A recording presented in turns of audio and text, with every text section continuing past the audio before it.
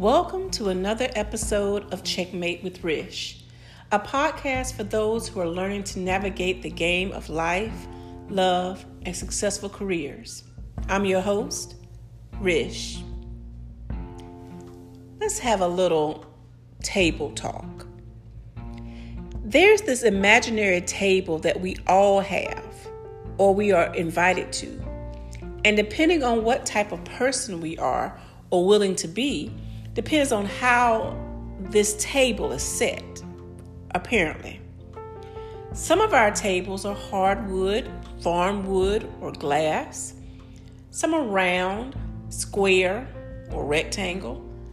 Depending on whether you have children or not, depends on the size and the seating at this table.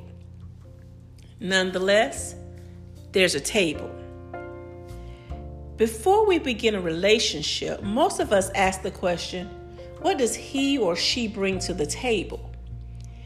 As a single woman on the dating scene, I'm constantly asking this question. Some people we encounter bring everything we could possibly ask for. The plates, the bowls, the salad and dinner forks, and on top of everything else, it's all on fine china. On the flip side, we meet others who show up to the table with only cups, not really bringing anything, but only out for what they can get.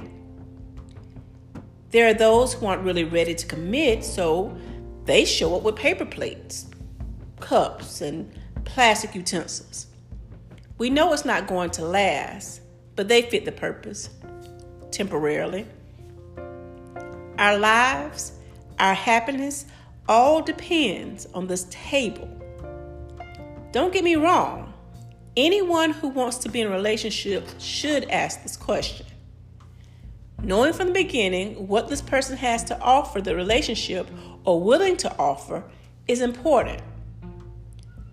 But how often do we ask and know what we bring or what we have to offer to the setting of the table? Let me make it plain. We want someone who is financially stable, has a career or dependable job, a house or an apartment, and a car. Emotionally, we want trust, honesty, loyalty, support, and faithfulness. Physically, we want,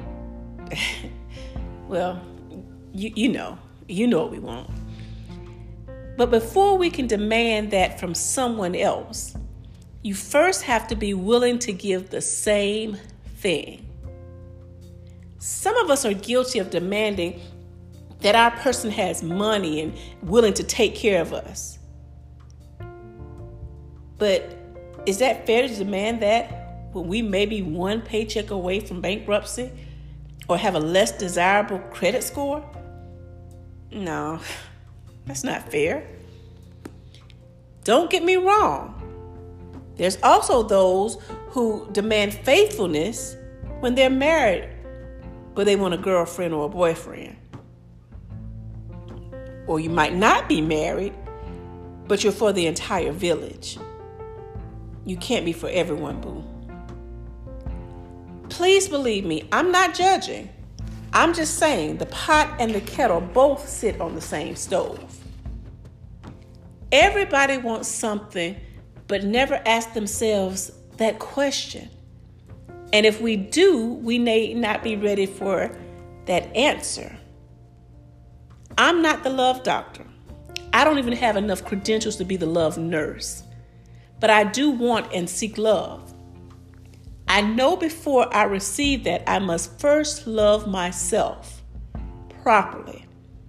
I must also be able to bring enough to the table to hold what physical, spiritual, and emotional food God supplies in order for both of our souls to be nourished. As the saying goes, be more than eye candy, be soul food. So if you're in a relationship, beginning a relationship, or trying to get out of a relationship, please make sure you ask yourself, what do I bring to the table? Or better yet, am I even truly ready to eat? It's your move.